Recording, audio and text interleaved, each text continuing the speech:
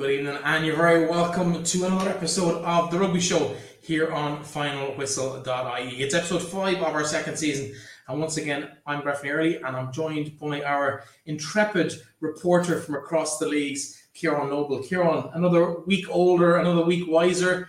How are you going? I don't know about wiser, but yeah, definitely another week older. What else would I be doing on my Wednesday night? Absolutely. Well, you and the rest of the rugby community, hopefully in the country, will be tuned in to us for the next 45 minutes to half an hour, 50 minutes or so, while we chat all things AIL. We're going to hear from Greystones Captain Eoin Marmion about his season so far. Fantastic start for the Wicklow side. 4 wins from 4. We'll hear all about it from him very, very shortly. But also be chatting to Ciaron about all the action across all 6 divisions, from 1A to 2C, and the women's division, of course, thrown in as well. But Ciaron, I suppose we'll start with your weekend. Where were you over the weekend? What games caught your fancy? I was lucky enough to be doing the commentary in Trinity for their game against Ballynahinch, so I hope I wasn't giving anybody an earache, but I got some pretty nice comments, which is always good to see. So yeah, I was at that game and it was very good. Ballynahinch were 13-0 up at one stage, but Trinity were very good in the second half, and I think it finished 35-16 to Trinity, so they're still unbeaten. So that's where I was on Saturday, and I'll be in the Aviva this Saturday for Ireland versus South Africa. Nice place to be if you can get the tickets. In terms of my Saturday, I spent it, of course, right here, putting in all the results live as they happen on the site. You can catch all those live updates across the AIL on our website, finalwhistle.ie, and just click on the rugby live games. You get it all there. But for me, my focus was on Trinity as well, because I have to say kudos to their Twitter. It's one of the funniest things going on a Saturday afternoon. Borderline dangerous. It's entertaining, I'll give it that. But listen, let's turn our attention to Division 2B, and we'll start with the leaders. Greystones, of course, another big win at the weekend. They're 4th in 4 games. They sit comfortably top of the table, 3 points clear of Dungannon, who are obviously in second place on that table. We might catch up with their captain, their lock, Eoin Marmion, and he joins us now. Eoin, you're very, very welcome to the programme. Thanks for having me, lads. Yeah, it's great to get on the show. Well, you're very welcome. We're delighted to have you. And I suppose ahead of a clash with my local side down here, Sligo, at the weekend, we had to invite you on to try and get some background knowledge and a little bit of some of the insights you're going to give us over the next 10 or 15 minutes or so, obviously. But in terms... Sorry, I know I was saying I can't be giving away any secrets now tonight, but... We'll see. We'll see. We've got a few minutes. In terms of, I suppose, the season so far, you've got to be happy with 4 wins from 4. Yeah, absolutely. Yeah, you can't not be happy with 4 from 4, but of course you can't get complacent. Like we've been 9 from 9 at Christmas, and we haven't won the league, so we learned that kind of thing the hard way. Complacency will kill you, so we got to just keep the heads down and keep ploughing on each week. Yeah. So yeah, on to Sligo this week, which is always a tough place to go. It's a long journey. The weather's never great, but I was saying just there earlier that I've only ever played there when it was sunny. I played once last year, and the sun was splitting the stones down there, which was a shock to everyone on the bus down. But yeah, no, I'll probably get the worst of the weather this weekend. But yeah, what can you do? What do you think has went well for you guys though this season in the first 4 games? I think, well, we had a long preseason, so we had a long preseason, so everyone was kind of with each other and around each other from July. So we kind of come together as a group a lot. We have a new head coach, Dan Kenny, and Stewart as well, and they kind of wanted to bring in their plays and their different kind of set piece early on. So we've spent a bit of time together getting those right, and it didn't come together for a while, to be honest, but it's starting to come together now, and it's come at the right time, come the start of AIL. So yeah, I'd say it's just the coaches and having time together to get a long preseason in. You mentioned 9 from 9 at the start of last year, and the way that the whole COVID-affected league over the last couple of seasons. Had it been a normal year, of course, you'd have been promoted as top of the table. There was no automatic promotion last year. Does that rancor a little bit? Is that something you kind of a little bit disappointed with how that all panned out? Yeah, it's one of those things, like you can't do anything about it. It's out of your control, so there's no point moaning and groaning about it. But it definitely was a bit of they let us know the night before our last match before Christmas was when they sent out an email. So it was going into that. I think it was 8 from 8 going into that. And we ended up, I think the heads kind of dropped a little bit hearing that, being like, oh, kind of what's the point? Those thoughts go through your head as much as you don't want them to. But that's just the way it goes sometimes. So you just got to deal with it. And we knew it halfway through that we just had to keep pushing on for the rest of the season. So which I think we did as well. And we had a good second half to the season. It was just that last game against Blackrock in the very, very final play that killed us. But we have to just move on from that. And how do you bounce back from something like that? Like last play of the game, losing out in promotion. Like how do you G the lads up and kind of get them ready to go again this time around? Yeah, I mean, it is tough to... You have the whole kind of summer to think about it and think of what could have gone right, what should have gone right. But then you kind of you get over it over the summer, and you come together as a group again towards the end of the summer, the start of pre-season, and you kind of just talk about what you want to do and what you expect from the season, and kind of just talk it out and put all the cards on the table from everyone, and then everyone just has to buy into it. That's more or less it, really. Yeah, talk to us a little bit about the impact that you mentioned briefly there yourself about Dan, what he's brought in. What has he brought in that's been different from last year? Because you were probably the most dominant side in that division last year. It's a tough task to follow that, but you seem to have matched last season's intensity with this. How much has that been down to maybe a fresh voice in the dressing room? Yeah, there's that, and he also plays with us, so it makes my job as captain a lot easier when your coach is there beside you in the pack playing. So but he brings, not only is he a great player and he leads by example on the pitch, but he's very smart in terms of he does his homework. He knows like where the space is and what moves to run at what times. He's a bit of a wizard in the lineouts. He knows exactly what's going on, which I've learned a lot from. And yeah, he does his homework. He knows. Don't want to give too much away, but even against Belfast last week, he showed us clips of like 3 or 4 of their different lineouts that they had done so far in the season, and that was their first 4 lineouts that they did in the game. And Jack, our second row, took every single one of them. So that kind of stuff comes down to Dan, the coaches, big time, just them doing their homework, and then also relaying it to the lads as well, like, because a lot of the time you can be overloaded with information, and then when you get on the pitch, you're full of adrenaline, and sometimes things can just go out the window. So yeah, they just have to. They've been doing well, getting the information to us and that kind of stuff. Yeah, that would be my next question, I suppose. Was it hard adapting to a new coaching setup? Because Kevin Lewis was there for a long time, and then Warren O'Kelly as well.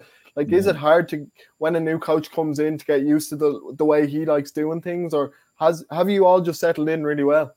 Yeah, you see, it was kind of a smooth transition with Dan because he played with us and kind of was a bit of an assistant coach, pack leader last year. So it was a smooth transition that he was there, and it wasn't just a new lad coming in out of nowhere kind of thing. But yeah, they're very different styles in coaching anyway. Like Kev Lewis is old school, and same with Warren. They'd be old school out in the rain, beating the crap out of each other on a Tuesday night, whereas Dan is kind of more, how to say it, more, I don't know, he's less about beating each other up and more about kind of, they have a bit of kind of player management and not going too hard on a Tuesday if you've had a tough match on the weekend, that kind of stuff. Yeah, they're different styles, and Stuart's great as well. Stuart does all the scrummaging and a lot of the lineouts and video analysis and stuff. So yeah, no, it's good. It's very different. We're done at 9 o'clock on the dot every Tuesday and Thursday, whereas Kevin's can drag on sometimes, depending if we're getting it right or not. You know. In terms of your own personal involvement, of course. Been involved with Greystones, your whole family's involved with Greystones, a couple of brothers on the team as well. But you took a little bit of a break that kind of COVID interrupted. You went to Vancouver for a little while. COVID kind of spoiled that a little bit. have you got that wanderlust, that little bit of travel bug out of your system, or is that something that might happen down the future, or will you be in that Greystone shirt for a couple of years more? Yeah, I think so. Until, like, my plan is to stick it out here.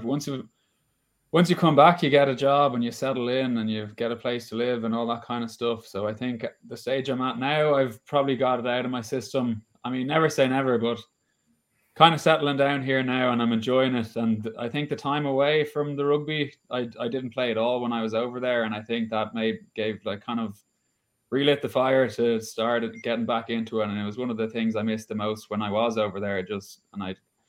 Because you'd still be in the WhatsApp groups, you'd see it all going on, you'd get sent the video and you'd watch it back and all that, even when you're over there, and you'd see what's going on. And there's a bit of, you feel like you're missing out or whatever. But I know it's definitely came back ready to go and very eager to get back into it, to be honest. Yeah, I played a bit of Aussie rules over in Vancouver actually, which was pretty random. But your two brothers, Cillian and Shane, are both on the team as well. You were just telling me that Shane's suffered a bad injury, which isn't nice to hear. Like, he's a fantastic player as well. But what's it like playing with your brothers? Yeah, I mean, I don't know. It's obviously it's great for my family and for my parents and my grandparents who come down to watch the games. They absolutely love it, and we have a big family involvement in the club. But yeah, no, it is brilliant to you have that extra kind of bond with your brother than you would with anybody else, you know. And when things get tough, kind of stuff, you can look to each other. And luckily, Kill was captain previously before me. He'd always kind of step up in the big moments when the team would need him, and I always respected that and looked up to him about that kind of stuff. So. Yeah, no, it's great. Yeah, unfortunate about Shane, but there's plenty of time once he just focuses on the rehab and comes back stronger. He does have the talent and the skill to get into the team. So the day will hopefully come down the line again. Talking about the rest of the season, I suppose Cillian won't play any part in that. But I'm talking Cillian, sorry, Shane won't play any part in the rest of the season. But hopefully yourself and Cillian will be part of that squad to the end of the year. You set a decent target of unbeaten games last year. Can you go better this year? Is there a chance that we could be seeing double figures? Could we see 15, 16? Is 18 beyond the realms of possibility? Well, nothing's beyond the realms of possibility at all now, but, you know, I'm not going to jinx anything. We're just going to take it game by game and week by week. And the last thing you want to be doing is thinking about the end of the season when you're midway through and you've only won 4 games. So, yeah, we just got to not get ahead of ourselves and just keep focusing on do our homework on the team that we're playing next week. And every game is the biggest game of the year. That's how we see it. And I was going to ask you, who's the best player you've played with actually in Greystones? That's a tough one. He has to say the brothers, right? Because it's a trick question. Kill definitely, to be honest, Kill would be up there. I'm not going to lie. But I'd say probably maybe Andrew Keeley was probably one of the people I looked up to the most because he was captain and the best player when I came through. From 20s, and just his kind of his smarts. He's not going to be running through people, but he's got good rugby smarts and he knows the game so well and always kind of makes the right decision at the right time, which is a very tough thing to do, you know. Absolutely. Well, Ciaran, you go. No, you go. No, I was just going to say thanks so much for joining us. It's been an absolute pleasure catching up with you. Of course, it's Sligo for you on Saturday for yourself and your Greystones teammates. I'm not going to wish you the very best of luck, but I wish you a little bit of luck at the game, and hopefully you continue to put that pressure on the other teams around you at the top of the table. And, I'm from Wicklow now, Breifne. I want the Greystones boys to get the win, so we'll fight about it off air afterwards. It'll be fine. Thanks, really, lads. Yeah, thanks for having me on. Thanks for joining us. Really enjoyed having you on. Eoin Marmion there from Greystones Captain, of course. So he's really ignited the flame. It's myself and Ciaran are going to be living vicariously through Sligo and Greystones at the weekend. But it's going to be a top-notch clash. It always is between those two sides. So, but then there are so many more. Let's maybe stick with Division 2B while we're here. If we take a little look at the fixtures and the results from that particular grade over the weekend. Then we may go back up to Division 1A, but the results at the bottom of the table there: Enniscorthy 12, Dungannon 13, Galwegians 29, Sligo 29, Greystones 14, Belfast Harlequins 0. I don't think those scores are correct. Rainy Old Boys 19, Malahide 0, and Wanderers 25, Galway Corinthians 31. So I do think it was 14-0. I do think the Greystones game was 14-0. You're right. They're actually both right. Sorry, I didn't know. In my head, I was thinking of something different. No, they were the actual scores. And it's an interesting time. Greystones top of the table, as we mentioned, 18 points from those 4 games. Only team with a 100% record at this level. But it's reasonably tight then between the next bunch. Galwegians got their first points of the week last week against Sligo. They picked up 2 points for that draw. Enniscorthy 2 points at the bottom of the table. But from Malahide then to Dungannon, 2nd to 8th, there's only 8 points between them. 2 weeks could see anybody move anywhere in this table. Yeah, this is a really important block of fixtures across all the divisions, really. It's going to tell a lot. You can't really tell a lot from the first block. So the second block is majorly important for everybody. For Greystones, they just want to keep on winning, to keep doing what they're doing. But for other teams, they want to climb up the table and get in better positions. It's a super competitive league. You've got Galwegians, you've got Sligo, you've got Belfast Harlequins, you've got Wanderers, who I think are a very good team. The results just haven't really went their way yet. But even Enniscorthy, I think, they're just getting used to the league, but I think, they'll have a good period as well. It's a very exciting league to watch, and I reckon Greystones will be thereabouts near the top, but there's going to be lots of competition for the likes of 3rd place, 4th place. Maybe you'll get a Malahide, like a bit of an underdog in that spot, or maybe even a Sligo, and you'll be happy, Breifne. But who knows? It's super competitive. It's a bit like 1B in that sense. Absolutely. Well, listen, before we leave 2B, maybe let's take a quick look at the league table in 2B. As we mentioned, Greystones at the top, Enniscorthy, their neighbours, almost down there at the bottom of the table. But it's fairly tight between all the sides there. Dungannon right down to Malahide. As we said, only 8 points between them. We've talked about how competitive 1B and 2B are compared to maybe the other divisions, and we're seeing it again this year in terms of the results that have gone so far. Who's surprised you in this division, Ciaran? Anyone stand out yet?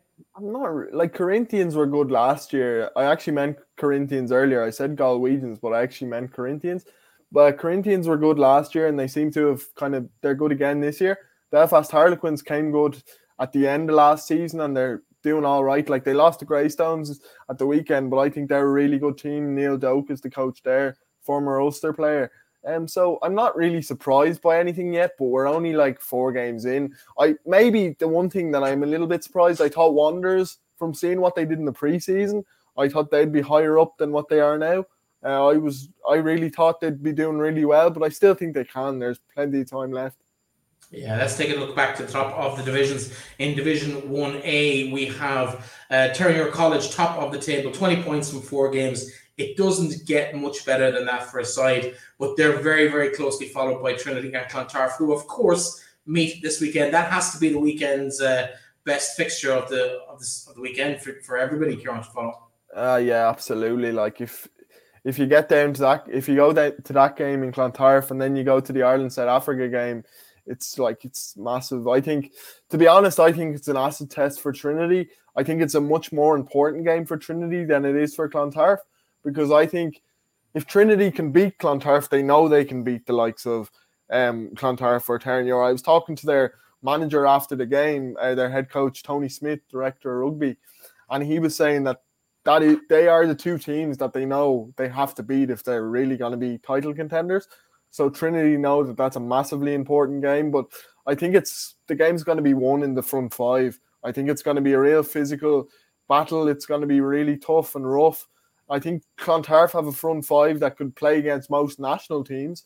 I think they're really, really good, and I think it's going to be a massive test for Trinity. But Trinity have some really good guys in the front 5. They've got Max Dunn, Jack Dunn's younger brother. Jack Dunn played for Leinster. Paddy McCarthy, who I talk about every week, is excellent. Mark Nicholson as well. Then Thomas Clarkson will probably be available for them at the weekend. He was with Leinster last weekend, so he didn't play against Ballynahinch, but he'll probably be available this weekend. So I think it will be won in those close quarters, and up front. I think if Trinity can match them, they can definitely win the game. But I'd slightly edge Clontarf. It's actually funny. It's coming up to... So they'll be playing on the 5th of November, I think it is. And I think last year on the 5th of November on a Friday night was the last time Clontarf lost a league game. I think it was against Lansdowne in Castle Avenue. So it's coming up to 12 months since they lost a game. So who's going to stop them is the main question. Yeah, of course, Trinity will be hoping it will be them come the weekend. Shannon have had a pretty miserable start to life back in Division 1A, but that's probably been more down to the fixture list and who they've been facing rather than maybe the performances themselves. They have a slightly easier one going on the league table looking at it. They have a local derby against Garryowen. It's never going to be easy for Shannon to pick up points in that, given the territorial nature of Limerick rugby. But Shannon be hoping to maybe get their first league points on the board this weekend. Yeah, it's a massive game for them.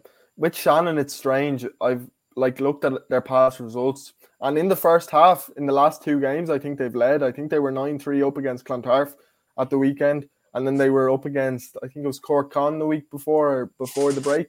And they were up against them. So I think they have a problem. I think around the 60-minute mark, I think things start to go a bit bad for them. Maybe they're just struggling with the intensity of 1A a little bit. They're doing really well for 60 minutes. They have some really good players. But Garryowen is definitely a game they have to target for a win. Garryowen are a bit like them in the sense that they haven't won a game yet. So they're 2 teams that know they really need a win against a team like Shannon or a team like Garryowen. So for me, yeah, it's a massive kind of early relegation game, if you'd like to call it that. I don't like to call it that because it's so early in the season, but it's really important for both teams. Probably more so Shannon to get a win, but I think, yeah, it's going to be really, really interesting to watch. And it's also a Friday night game, which adds a little bit of spice sometimes as well. Yeah, Friday night as well sees Lansdowne and Terranure. 2 local rivals that would know each other fairly well as well at this level. Terranure have been super impressive. I think you were talking earlier about how they're averaging something like 45, 46 points a game. They have a comfortable 3-point plus points difference after just 4 games. They're just running through sides. UCD felt their wrath last weekend. It was painful to almost keep track of the score. Can they keep that run going? Well, I've been thinking about this for a while, and I don't think there's anything that shows that they can be stopped at the minute, to be honest, because they're like a well-oiled machine. They're really good. They've got the forwards, they've got the backs. The key to beating Terranure is to slow down the ball. You have to be able to get in at the rucks and make sure they don't get that front foot ball. And I think Lansdowne really have to concentrate in and around the kind of maul area, or the ruck area, and they need to kind of slow that ball down. So the likes of Jack O'Sullivan and Clive Ross for Lansdowne will be really, really important. But it's funny because if Lansdowne win, it can really kind of change their season in a way. They've lost 3 of their opening 4 games, which is something that they'll be pretty upset about.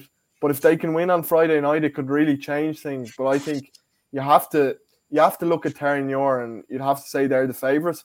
But in saying that, these 2 teams had a game the week before the AIL started. I think it was the Leinster Senior League final, and I think it was really close. Terranure did win it, but I think it was a really physical battle, and I think there was only a few points in it or something. So I think if Lansdowne kind of use that game as a guide, maybe they can get into it and maybe they can cause Terranure problems.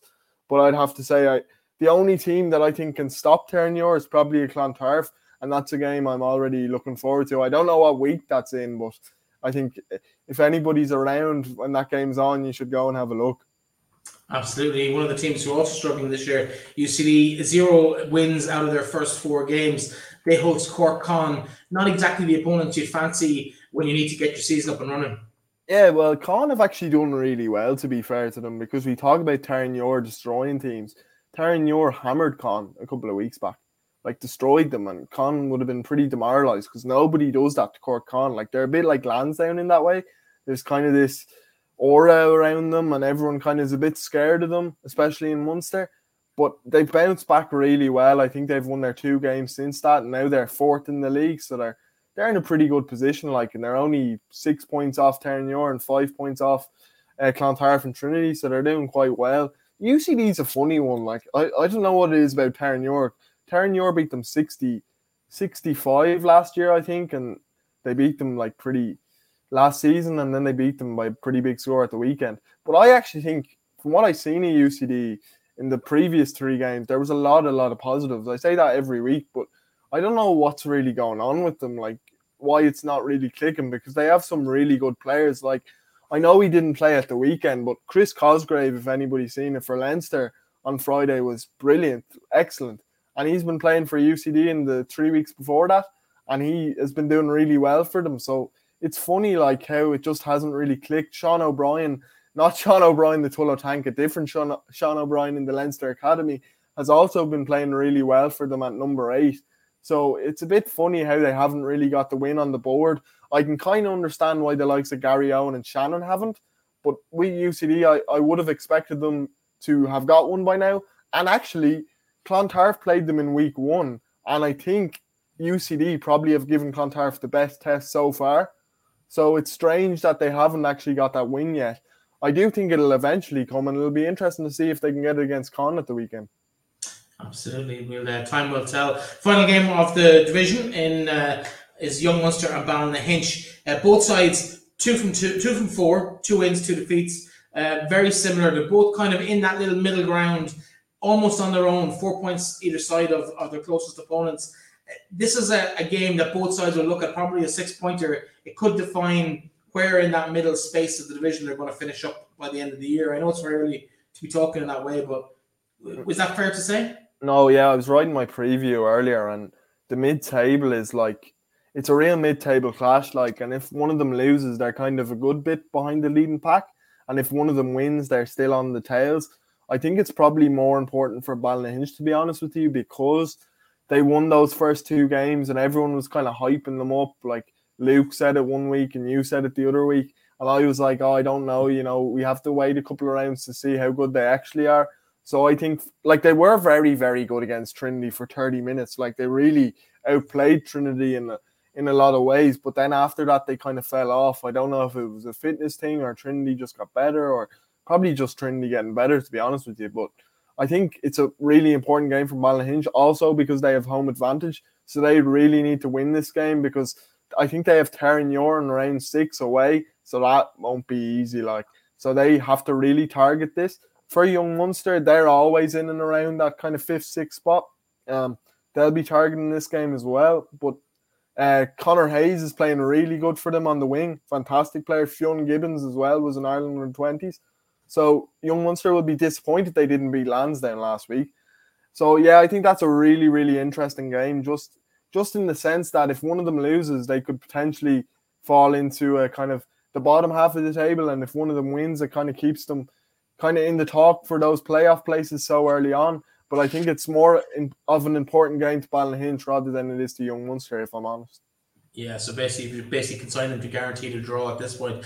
That is Division 1A. Let's take a quick look at the league table again before we leave the division completely, just to remind you how it looks at the top. And of course, that game of the weekend is that clash between Trinity and Clontarf. Out in Castle Avenue on Saturday afternoon. Well worth keeping an eye on that one. 2 games, of course, on Friday. Shannon, Gary Owen, Lansdowne and Taran, which will no doubt interest all those top sides in Division 1A. Turning our attentions to Division 1B, we had some results from the weekend. Old Wesley 6, Highfield 5, UCC 32, Banbridge 21, Old Belvo 13, Buccaneers 24, Malone 24, Naas 38, and City of Armagh 22. St. Mary's College 34. Anything stand out to you there? For me, it's still Buccaneers March. It just seems to be never ending. It has to be Bucks, really, because you have to remember they came from 2A, and a lot of the times when teams come up from 2A, you don't really know what to expect from them. But Bucks, 3 wins out of 4, that's pretty much as good as it gets. Like, you could say 4 out of 4 would be brilliant, but 3 out of 4, like, if you had said that to them at the start of the season, I'm pretty sure they would have bit your hand off. So, Eddie O'Sullivan is obviously doing great things down there, and he's got belief in the side. And yeah, I think it's a really, really good win for them. But Old Belvedere, I don't know what it is. I was talking to somebody recently, and as soon as they go out of Ollie Campbell Park, they seem to freeze a little bit. They just can't get those away wins. they're really good at home, but they just can't get any sort of away form or travelling form. And that's something that's a bit of a worry, to be fair, like, because they've got some really good players. They've got Mick O'Kennedy, who was with Trinity last year. They've got Cale Thatcher and Jaden Pickett, the two New Zealanders who went to school together. And Jaden Pickett, he's a phenomenal player in the centre, really, really good. So they have the players. So they need to be able to fix that away form problem that they have. And if they can do that, they can definitely push for top 4. But on books, I think, yeah, it's dream stuff from them, and they won't want it to end, I don't think. So they'll be hoping for more of the same. Yeah. Anything else catch your eye from the games last weekend? St. Mary's had a good win. Sean Cronin seems to be making Templeville a bit of a fortress. They've had 2 really good wins at home. It'll be interesting to see what they can do. They're always super competitive. Highfield Wesley was a bit of a strange one, actually. I watched a bit of the highlights, and it was only 6-5, which is really, really low scoring. I seen Stuart McAvoy, the commentator, said it was rugby for the purist. Like, I wouldn't have liked being commentating on that one if it was low scoring. So, yeah, it was a bit of a strange one, because actually Old Wesley and Highfield kind of set the standard in 1B last season. They were 1 and 2, and they pretty much beat everyone. So, yeah, it was a strange result. But Wesley will be delighted that they got the win, because they really needed that. Highfield will be disappointed that they've lost their last 2 games, to be fair. And, like, yeah, I think 1B is really, I struggle to talk about it every week because it's super, super competitive. And it's really interesting every week. But I think at the minute with Bucks doing their thing, and then UCC, who we haven't even talked about yet, but UCC seem to be doing really, really well. I heard Eddie O'Sullivan say in an interview he did recently, he said, it's way better to be bottom or to be top of 1B than it is to be bottom of 1A, which is exactly what UCC are going through right now. Last year, they really struggled. They were getting beaten pretty bad most weeks in 1A, and now they're flying high in 1B. Michael Bradley, obviously, he's been a pro coach and he's achieved lots as a coach. And he's bringing in good things in UCC, but they look really good at the minute. Like, to win all your games in 1B is some feat. Like, so, 1B is always interesting, and it's a tough one to call, like, because it really changes every week. The 2 games for the weekend ahead, probably that deserve most attention, are probably in that mid-table pack again. And we're looking at Highfield against City of Armagh and Old Wesley and Belvo. And those 2 games probably for me are the 2 that would draw my eye in terms of maybe the competitive nature that we can expect to see from them. Yeah, absolutely. And the other thing is, like I always say, the AIL needs to be seen by everyone. And Old Belvedere, I have to say, do the best stream of anyone in terms of quality. In terms of quality, it's not just because I've commentated on a few of their games, but it's in terms of quality, like it's top notch and it's free. Like, so you may as well, if you're at nothing, like, jump on YouTube and watch that game, because AIL is fantastic to watch. Like, and it's going to be a really good game. And when the stream's there, I think it's brilliant for everyone, because you can go in and you can watch the game. Yeah, no, there have been a few clubs that I'll be covering games across the league that have had really, really, really high production quality on their streams as well. But camera work, commentary, it's a really good production. It's an enjoyable watch. So do check that out with your local clubs. And if you can't get to a game, or it's an away game, you just can't get to, maybe check that out as well. But before we leave 1B, maybe let's take a quick look at the league table. I just mentioned UCC running away with it at the moment. Very, very early days in that division just yet, with Buccaneers and St. Mary's College looking to get back on their coattails this weekend. Those 4 that we talked about all face each other. 1 point separates those 4 sides. Highfield, they play City of Armagh, while Old Wesley and Old Belvedere will clash also this weekend. And then at the bottom, Naas, Malone, Banbridge. Interestingly enough, though, Ciaran, nobody still with a duck egg in the win column. Everyone's off the mark. Everyone's up and running. We can expect to see this just get tighter and tighter as the season progresses. No, there'll only be a few points between, I'd say, 3rd and 7th come the end of the season. And Naas were actually the last team. They won at the weekend against Malone, so they were the last team to kind of get the win. They're actually very good as well. Sean O'Brien, actually, I seen last week that he tore his hamstring off the bone, so I don't think we're not going to be seeing him probably for the rest of the season. But Naas are a very good team. Oscar Cawley, the scrum half, is probably in the form of his life at the minute.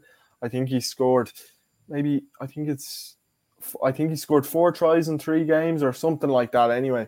But he's playing really well. And then they've got some exciting backline players like the likes of Andrew Osborne, Donald Conroy. So Naas can play with, like, they can play with anyone as well. It's a super competitive division. I know I say it every week and I'm like a broken record, but actually you don't know what's going to happen. Like, so that's why what UCC are doing at the minute, beating everyone, is like super impressive. It's almost as impressive as Terran Ure racking up big scorelines every week, because 1B I'd say is more competitive than 1A is. Yeah. Okay, Division 1 done. Let's look at the women's stuff before we go on to Division 2A and 2C later in the programme. Some big results last weekend. Railway Union had a great win against Galwegians, puts them top of the table, I suppose, by virtue of the fact that Old Belvo lost to Blackrock.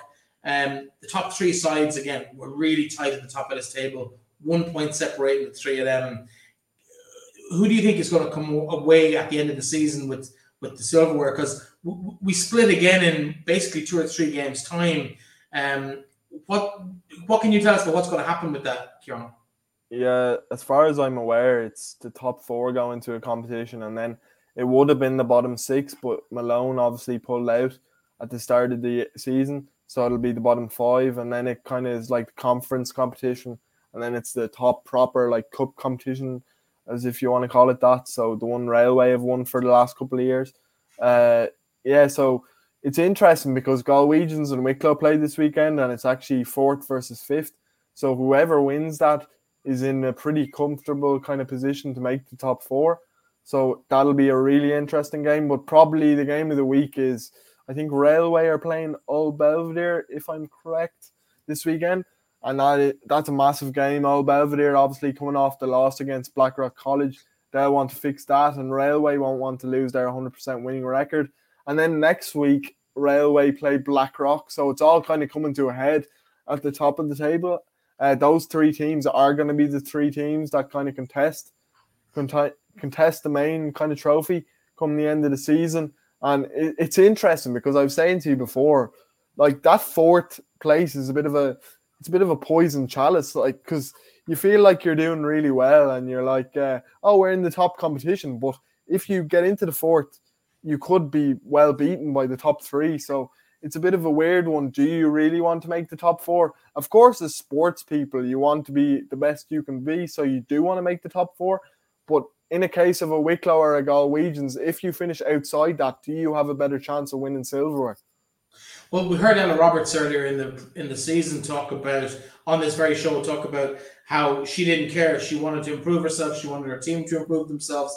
And the only way they felt that was going to happen for them was by playing the likes of Blackrock, the likes of Old Belvo, the likes of Railway Union week in, week out. And she had set it as one of her goals that Wicklow would take that. They've given themselves a really good chance. A victory against Galwegians at the weekend would set them up completely, because I think they'd be pretty much clear of UL Bows back in 6th place.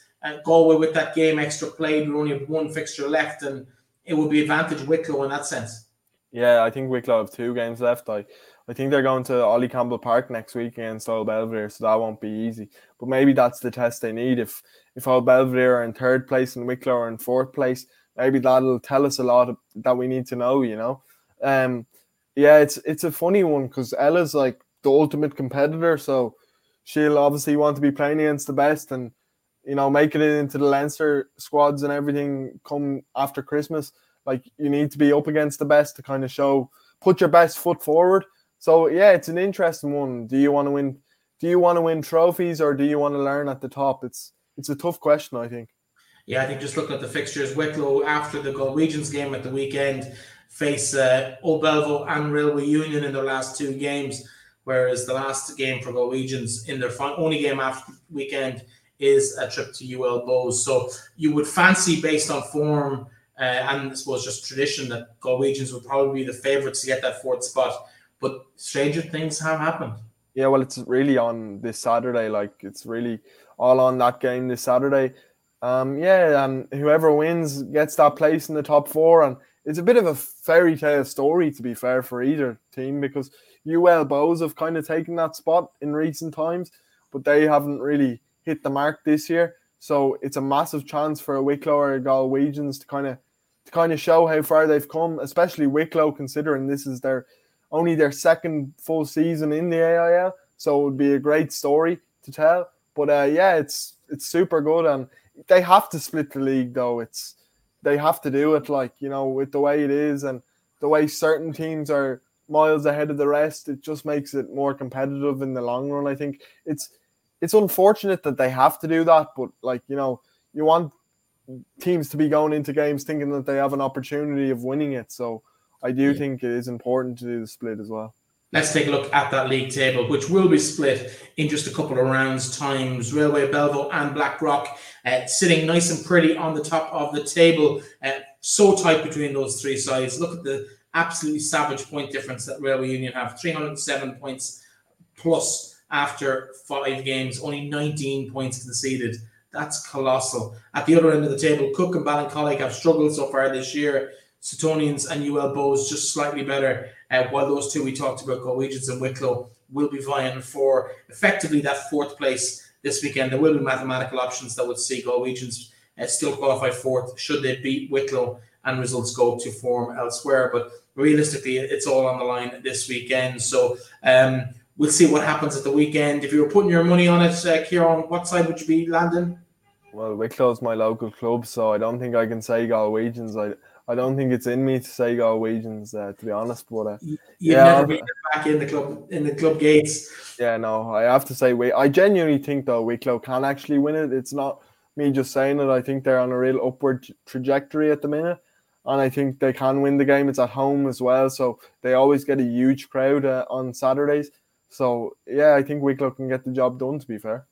Okay, let's turn attention to Division 2A. We've already had a quick look at 2B earlier in the programme when we were chatting with the Greystones Captain Eoin Marmion. But 2A, results down there on the table underneath the conversation here. Blackrock College 30, Queens 29. The other results I did miss as they went through, but they were quite simply Nevis 14, Ballymena 16, Barnhall 22, Cashel 21, Dolphin 27, Bohemians, ULOs 24, Navan 15, Old Crescent 9, and Blackrock College and Queen's University 29 Queens. It's like we've talked about other divisions being tight. Maybe the league table isn't quite as tight in this particular division at the moment, but there's 5 games, 2 points between the sides, 1 point between the sides, 3 points, 6 and 1. All games losing bonus points. Some big scores as well. It wasn't like it was 5-8. These games were decent games, nearly all with at least one side getting a bonus point out of a game. It's competitive. The league is super competitive, Ciaran. Yeah, I think that's what makes the AIL so good, because I always have this thing about the URC that maybe it's not the most competitive competition in the world. Like most weeks you'll see Leinster run away with it, and they might have like a seconds team out. So I think the AIL is that competitive rugby that we need in this country. But yeah, you have to start with that Queen's result. It's really surprising, to be fair. Like Blackrock College only came up from 2B, beat Greystones in that final with the last play last season, and they beat Queen's. I think they're the first team to beat Queen's this season in the regular league season. So massive win for them. Like it's a statement of intent, And I did kind of say to Luke at the start of the season that I wouldn't be surprised if Blackrock College were up near the kind of top of 2A come the end of the year. And that's it's a massive win. And Queens would have been a little bit surprised by that maybe, because they were kind of a bit like Terranure and a bit like UCC. They were kind of doing really well and nobody was really getting anywhere near them. So yeah, massive result for Blackrock College. Anything else catch your eye in terms of the games? Obviously, UL Old Crescent struggling at the moment. UL beaten by 3 points by Dolphin. Crescent by 6 against Navan. Dolphin particularly, UL will be disappointed to have lost that one. Yeah, UL just haven't really kicked into gear yet this season. But I mean, it's only 3 points. I know it's hard to take a loss at any time, but they have to look at it as they got the 1 point, which is better than nothing. And they are getting closer to a win. So they kind of have to build on these performances every week and on these results. MU Barnhall got the win as well, which is pretty big for them. They're obviously a good student team. They got lots of people from Maynooth University. I think they'd probably be a team I tip as dark horses for this division. If they can get things right, they can really push towards those playoff positions. So that was a good win for them. And yeah, 2A seems to be quite competitive. It wouldn't be one of the leagues that I'm most familiar with, but I always keep an eye and know what's going on. Yeah, so a quick look at the league table. In Division 2A, Queens lead the way, 16 points from their opening 4 games. That defeat at the weekend at the hands of Blackrock, who have closed the gap at the top of the table to just that 1 point. And as you can see, fairly tight there amongst the next few teams: Navan, Ballymena, Cashel, Barnhall, only a point or level pegging between those particular sides. Nina and Dolphin on 9, while UL, Bowes and Old Crescent finish off the table at the foot, 3 points and 2 points respectively. We move on to Division 2C. Plenty of games played in that division as well. Number 5, of course, played last weekend. Estonians 33, Ballina 19, Bruff 11, Bangor 17, Sundayswell 10, Oma Academicals 119, Clonmel 21, Skerries 43, Middleton 12, and Tullamore 20 points. A bit more clear-cut this division. Big wins. Skerries in particular, they'll be delighted with their big win at the weekend. Estonians, though, is really the story of the round. We talked about teams coming up. We've talked about Buccaneers coming up to 2A and 1A. 1B do quite well straight away. Blackrock College similarly in 2A. Now we're seeing Estonians have come straight up and have just hit the ground running. 4 bonus point wins, 4 games. Like you spoke earlier about it's as good as you can expect it. That is as good as you can expect. Yeah, no, and rewind 6 months. Ballina were playing in 2B, and Estonians were playing in the Ulster Junior division, the Ulster top junior division. So that's a big difference. Like there was literally 2 leagues or 1 league between them. So it's massive, that Estonians have started so well. But I'm not surprised. I'm always a big advocate for junior rugby, especially at the kind of top level junior rugby. So I think Estonians will go up. I'm pretty confident in saying that. It's only week 4, but I'm fairly confident that they are going to be going up. For Ballina, they're really struggling this season. Tullamore are another team that I think will definitely be in the top 4 mix this time around. They look really good. Skerries are always going to be thereabouts in this division. I think they lost in the final last year against Enniscorthy, and they'll be thereabouts, as I said. So yeah, 2C is probably a little bit more clear cut. As you mentioned earlier, there's kind of a few teams that are leading from the front, and Estonians, it's amazing to see how a team can be at junior level 1 year and then go to the AIL when it's supposed to be like this jump up in a level, but for Estonians it doesn't really look like they've jumped up a level. It just seems like they've stepped on the accelerator and they're just going as fast as they can and steamrolling through the division almost. But surely momentum must be a huge benefit to a team coming into a league like that. As we've seen it with Buccaneers, we've seen it with Blackrock College, now we're seeing it with Estonians. Because whether they would agree with me or not, you're looking at teams who have been exempt from relegation for 2 years because of COVID, and it's possible that teams might have just gone, oh, we're in that little bit of a stale kind of rut, and Estonians have come in with that momentum and just carried themselves to the top of the table. Yeah, but I do think it's to do with how hard it is to actually achieve senior status. Like when you get in that round robin competition, so the Ulster champions, Connacht champions, Munster and Leinster champions, when they have to do that little competition at the end, it's so difficult. Not only do you have to win your provincial junior league, but then you have to go into this other competition afterwards against really good teams. So I think when you've been in that sort of competition, it's not really a step up because you've played against some really difficult sides and you've won. And then when it comes to going into 2C, you feel more than confident that you can deal with everyone and you can beat everyone that's put in front of you. Like Enniscorthy have done it. They're in 2B. I think they looked like they were going to go up from 2C the first year of COVID, and then the season got stopped in March. But Enniscorthy were top of the table at that time, so that they probably would have been in 2B a lot earlier if it wasn't for COVID. And they're the exact kind of same situation as Estonians. So it's not really surprising. Like, we've seen it happen before, and I think it'll happen again. Like, I think once you get over that kind of hump of junior rugby and get into senior, you can really just push on from there. Yeah, Omagh and Tullamore are probably my pick of the games this weekend. Both sides just vying for that second place at the moment, third and fifth. It's a long journey up from Tullamore as well to Omagh. They won't particularly enjoy that.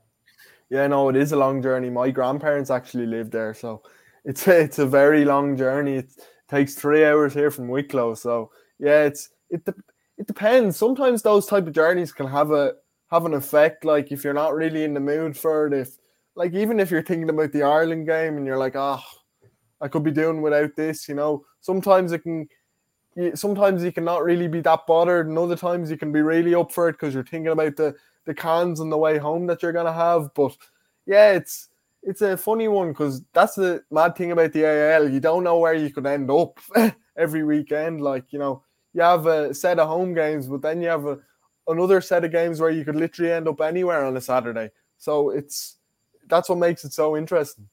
Absolutely. Well, before we finish up the show, let's take a quick look at the table in Division 2C. Estonians, as we mentioned, 6 points clear after just 4 games. Super impressive from the newly promoted side. They are top of that table. Bangor, Tullamore, Skerries, Omagh Academicals, very little between those sides. A couple of bonus points here or there, while Middleton, Bruff, Sunnyswell and Clonmel, with Ballina struggling at the foot of the table at the moment. Will they get their opportunity this week to maybe break that duck with the trip down to Limerick to play Bruff? Time will tell, but it's going to be a big ask for Ballina to kind of get that back from the precipice of relegation to junior football. It's very early. I'm sure we'll see them pull that right back. But Ciaran, that's all we have time for this week. Well, before you leave, I was just going to say about the high performance contracts that were announced today for the women. I think it's really good. I know some women decided not to go for the contracts, but I think it is a step in the right direction in terms of women's sport in the country, and especially for rugby. So I was happy to see that. Yeah, no, it's a great announcement. 29 players signed as professionals for the coming season, at least. A great step for the RFU. We'll probably have more on the show about that next week. We'll try and get some of the team on to have a chat with us about what exactly it looks like to be a professional women's rugby player in Ireland. We'll have a chat with someone from that squad next week on the show. Ciaran, thanks for joining me as always. To Eoin Marmion, captain of Greystones, the best of luck to him. Well, the second best of luck to him this weekend against my own local side here, Sligo. We'll be back with you again next week. Don't forget, you can check out all of the live updates on our website, finalwhistle.ie, the whole way through the games on a Saturday afternoon to keep track of who's winning and who's losing in your rivals, or even if you can't get to your own game. We'll be back with you again next week. Talk to you then.